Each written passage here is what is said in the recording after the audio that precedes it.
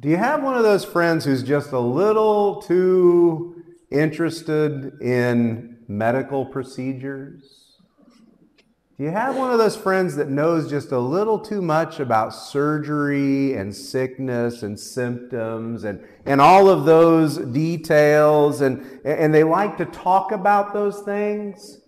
They're probably watching operation videos on YouTube. Did you know you can do that? The really hardcore ones are probably watching Dr. Pimple Popper. I don't know if you've ever seen Dr. Pimple Popper. I can't watch that. And you know, it's one thing if they're a doctor or a nurse, you know, if it's a nurse or a medical student or a potential medical student, and this is their thing. It's another thing when it's your friend Tony. And Tony, you're having lunch with him, and Tony starts telling you about all of these things. That's a whole different thing. That's a different kind of problem. It's strange, though. I think there's something within us that we're fine talking about suffering as long as it's someone else's suffering. You know? As long as it's someone else's pain, as long as it's someone else's procedure, it's someone else's problem, it's someone else's pimple, we're fine talking about it. But when it's our suffering, we tend to downplay it. Oh, it's nothing. You know, it's not so bad. It barely hurts. Hannah was telling me the other day about a friend who had COVID, and she downplayed the COVID. It wasn't that bad. It was just like having a cold. And then her daughter said, no, she was really sick. It was very, very bad. Don't let her fool you. Well, we may want to downplay our hurts and our suffering. We may even balk at calling it suffering. We say, it's nothing. Just a little inconvenience. But the Bible is a book about suffering. The Bible tells us story after story of those who suffered, those who endured, and it tells us these stories so that we might know how to endure also.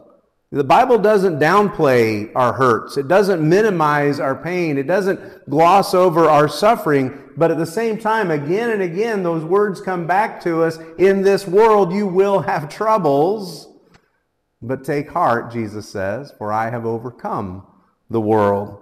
And it's because Jesus has overcome the world, because He has bought that victory for you and me, that victory that we celebrated just a few weeks ago when we celebrated Easter, a victory that points us to His suffering on the cross.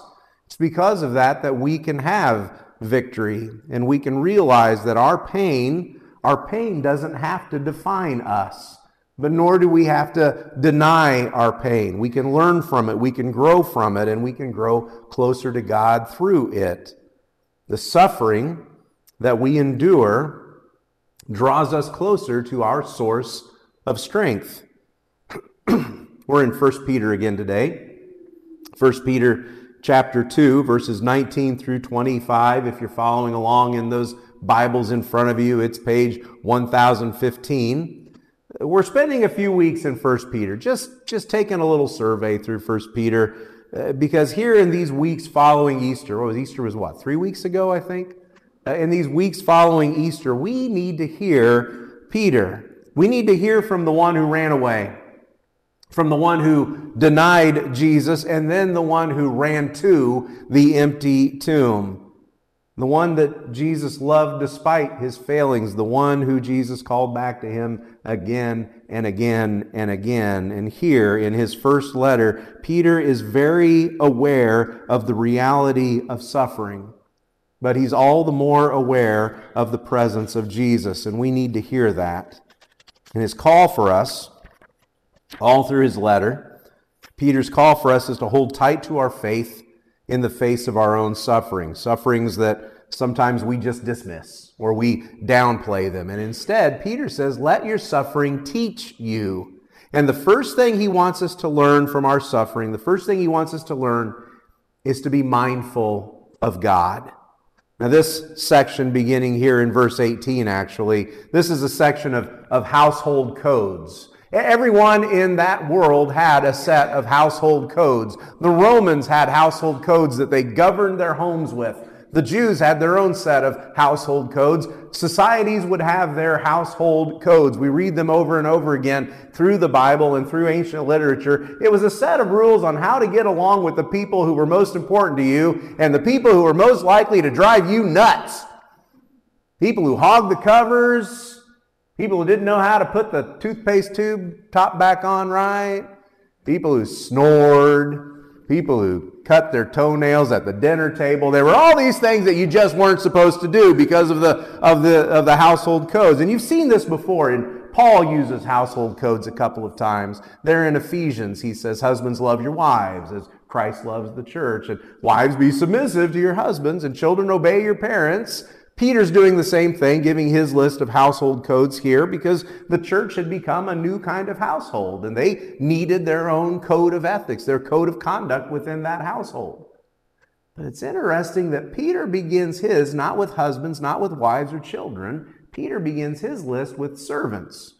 Or let's just say it, he begins his list with slaves. That was a very real part of that culture. Very real part of their world. And while these people who society saw as non-entities, the society said these people don't really have very many rights. These people are not like the rest of us. Those very people, those servants, those slaves had become part of the life and heart of the church.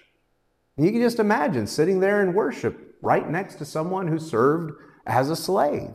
The slaves and wealthy freemen and slaves right there together. And so before he addresses anyone else in this letter, Peter says we have something we can learn from those who society would say are the lowest of the low. We can see Jesus in them. We can learn from their suffering. I want to begin in verse 18.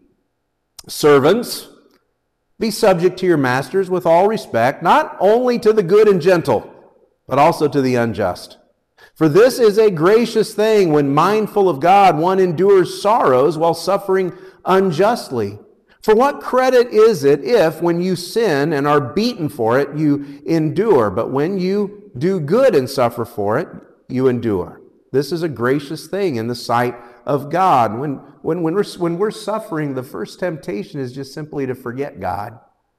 Forget that God is still God. When everything seems out of control, so often the temptation, when life just seems to throw us a curveball, when our plans fall apart, too often we just let go of that one who has promised to be a constant in our lives, a constant source of love, a constant source of direction, one who can provide peace beyond the circumstances that we are going through. And so we stop trusting Him. We stop trusting His presence, and we stop trusting His purpose for us. It's difficult for us because we always want to believe that there is a purpose, don't we?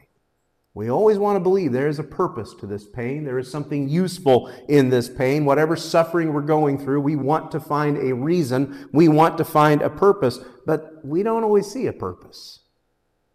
And when we can't see the purpose, we can still trust His presence. When we can't see the purpose, we can still trust His presence, that God is there. I look at our prayer list. I put our prayer list together every week, and I try to include everything I can remember and every little note that I've been given. And I look at our prayer list every week, and we would have to admit several of the things that are on our prayer list, they're the result of us getting older, right? Right? I mean, they're the result of us getting older. They shouldn't surprise us too much. And some things really don't surprise us. The sufferings come our way and we're like, well, yeah, I guess I'm at that age when I have to do this or I have to go through that. And some of it is just a matter of just growing older and pains that come with age. And then there's other problems on our prayer list, other needs on our prayer list, and we just have to say, I didn't see that coming. I didn't see that coming at all. That took us completely by surprise. And even worse, it is not what we had planned for. We had planned for a long life. We had planned for continued love and life with our loved ones. We had continued for activities well into our retirement and a life and love. And in those times, I find myself praying, many times praying for you. I find myself praying, Lord, we didn't see this coming. We didn't know this was going to happen, but nothing surprises you. Lord, we didn't see this coming, but nothing surprises you. And so when we can't see your purpose, help us to trust your presence. Help us to remember that you are here with us in the middle of this. Peter says in verse 19, "For this is a gracious thing. When mindful of God, one endures sorrows while suffering unjustly." This is a gracious thing. Some of your Bibles say this is commendable. In my own head translation, the way I read it, I want to say this shows that you get it. This shows that you get it. You understand it's not all about you. It's not all about your comfort. It's not all about your comfort. It's not all about you getting what you want. It's about trusting that the one being who knows you best is there even when your life is falling apart. And just because things aren't going your way, you are not going to toss him to the side. This is commendable. This shows that you get it. Be mindful of God. He is present. He is here. He is hurting with us. There's another lesson Peter wants us to learn in our suffering, and that is he wants us to learn to look to the model of Jesus. Being mindful of God is recognizing that God doesn't change. Being mindful of God is recognizing that he doesn't change. Looking to the model of Jesus is recognizing I might have to change. There might have to be some changes in me, changes in my attitude towards suffering, towards the struggles that we face, changes in my attitude towards other people, changes to my attitude towards the circumstances we find ourselves in. Mostly it means we're going to have to change our view. We're going to have to take our eyes off of our pain and put our eyes on Jesus. Picking up there in verse 20. "For what credit is it if, when you sin and are beaten for it, you endure? But if when you do good and suffer for it, you endure, this is a gracious thing in the sight of God. For to this you have been called, because Christ also suffered for you, leaving you an example so that you might follow in his steps. He committed no sin, neither was there deceit found in his mouth. When he was reviled, he did not revile in return. When he suffered, he did not threaten, but continued entrusting himself to him who judges justly." I want you to notice, Peter specifies unjust suffering 2, maybe 3 times in this passage. Not suffering that you deserved, not suffering that you earned. This isn't punishment, but this is suffering that hits us wrongly. One of the things that really seems to get people worked up, I don't know about you, I'm going to confess this myself, but the whole idea of unjust suffering really, really gets me worked up. You can go online and you can watch videos that people have taken, a lot of dash cam videos, ring door cam videos, and other videos where somebody is suffering unjustly. The police stop somebody and they've done nothing. And you see what happens there. Somebody gets beaten up because they happen to look like someone else. Ring door cam videos of porch pirates stealing your packages right off of your porch. And I go down the rabbit hole of watching those videos, and it makes my blood angry. And if I'm not careful, I just get into it and I just keep scrolling video after video, and I get angry. I finally just have to put it down. Maybe I'm telling too much about myself. But if I can put a positive spin on that, I wonder if God didn't build that into us. I wonder if he didn't build into us the realization that the world ought to be just, that there ought to be justice in the world, and the reality that God despises injustice. He despises when people suffer unjustly. He wants us to experience justice. He wants us to experience that kind of reality, the reality of justice. Maybe God's built that into us, but I tell you, way too often the media seems to take advantage of that and just continue to fill our feeds with video after video that shows that kind of injustice. But maybe God's, in his hatred of injustice, maybe he's built that into us. Eugene Peterson's version of the Bible, his version called The Message, he writes this verse this way: "This is the kind of life you've been invited into, the kind of life Christ lived. He suffered everything that came his way so that you would know that it could be done and also know how to do it step by step. I think that idea might be news to us. We get that Jesus suffered. We talk about his suffering. We get that he endured, but we often think, yeah, but he's Jesus. That's why he did it. Because Jesus could do it. Jesus could do anything. But Peter tells us that Jesus did it to show us that it could be done, that we can hold up under suffering. Look to the model of Jesus. Keep your eyes on Jesus. And boy, if there's one lesson that Peter learned the hard way, it would be that lesson of keep your eyes on Jesus, right? Do you remember the story? Jesus is out walking on the water one night, walking towards the disciples. There's this horrible storm. They're all in the boat. They see Jesus walking on the water towards them. They're terrified at first. Jesus says, "It's me." And Peter speaks up and he says, "Lord, if it's really you, call me to walk out on the water with you." And he does it. He steps out. He does the impossible. He walks on the water. But you remember what happened next? There in Matthew chapter 14, verse 30, but when Peter saw the wind, he took his eyes off Jesus. When he saw the wind and the waves, he was afraid. And beginning to sink, he cried out, "Lord, save me."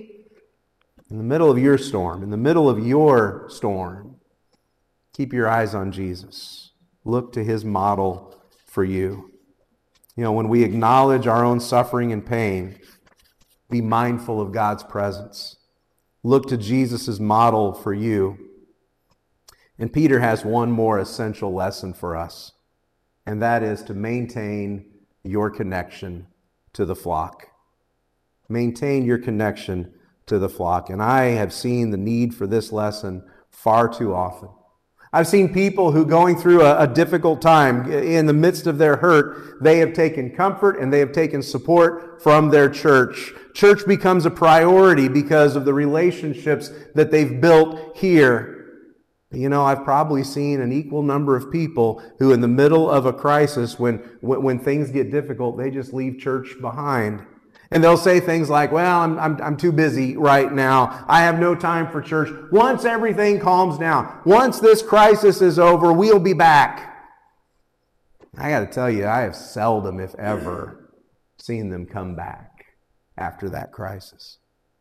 Verses 24 and 25, Peter writes of our connection to Jesus as the sheep to a shepherd.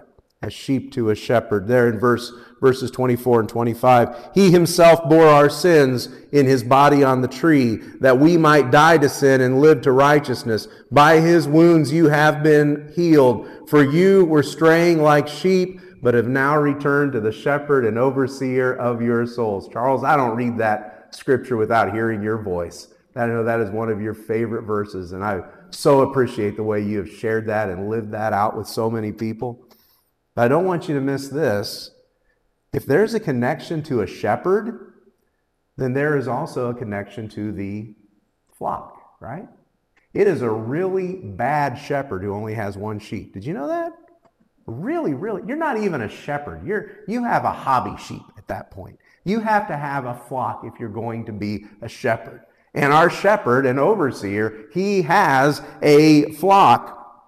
There's a connection to the shepherd. There's also a connection to the flock. And it's within that flock that we find safety, that we find comfort, we find peace.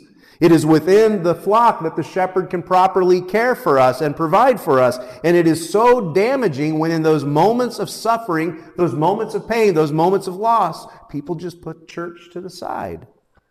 And what Peter is showing us in these two verses is how our faith integrates with life, how our faith strengthens us together.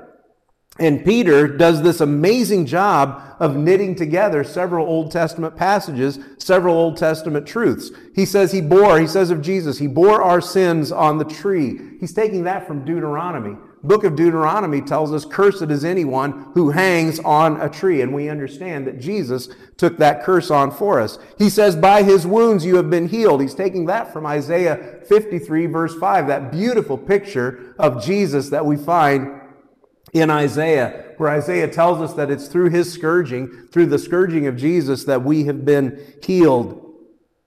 And then he ties that directly to verse 25. "For you were straying like sheep, but have now returned to the shepherd and overseer of your souls. You have returned. That suffering that could have cut you off from God has brought you back to the one who loves you, to the family that cares for you. If I can brag on you all for just a minute, is it okay if I brag on you? I have watched you do this so well. I have watched you over and over again do this so well. I have watched you love people who are going through huge challenges in their lives, people who are suffering, people who are going through big illnesses and big challenges and grieving. I have watched you love them, and again I have heard them say, I don't know what I would do without my church. I've heard people say that of us. I don't know what I would do without my church. Even people with very little connection to us. You have blessed them. You have welcomed them. You have fed them. You have literally fed them. And in your love, you have given them the strength that they need to endure. Because you, in your love, you've made them mindful of God's presence. In your love, you have modeled Jesus for them. And you have loved them into the arms of the shepherd. I think we all know what a blessing it is to have a church, to have a flock, to be cared for by Jesus, and have people around us in some very difficult times. And while we see that as a blessing for ourselves, do we recognize it for the blessing that it would be to the people out there? People around us who have no church. There are people around us who have, in our community, who are hurting alone, who are going through suffering alone. They have no one to remind them that God is present. They have no one to model Jesus for them. They have no church. They have no flock. And I wonder if we've communicated that we are here for them also. I wonder if we've communicated that we are, in fact, what if we started there? What if we started with their pain, their suffering, their loneliness, whatever it is that has them grieving, and rather than tell people, if you want to be a part of this church, you have to believe just what we believe. You have to behave the way that we behave.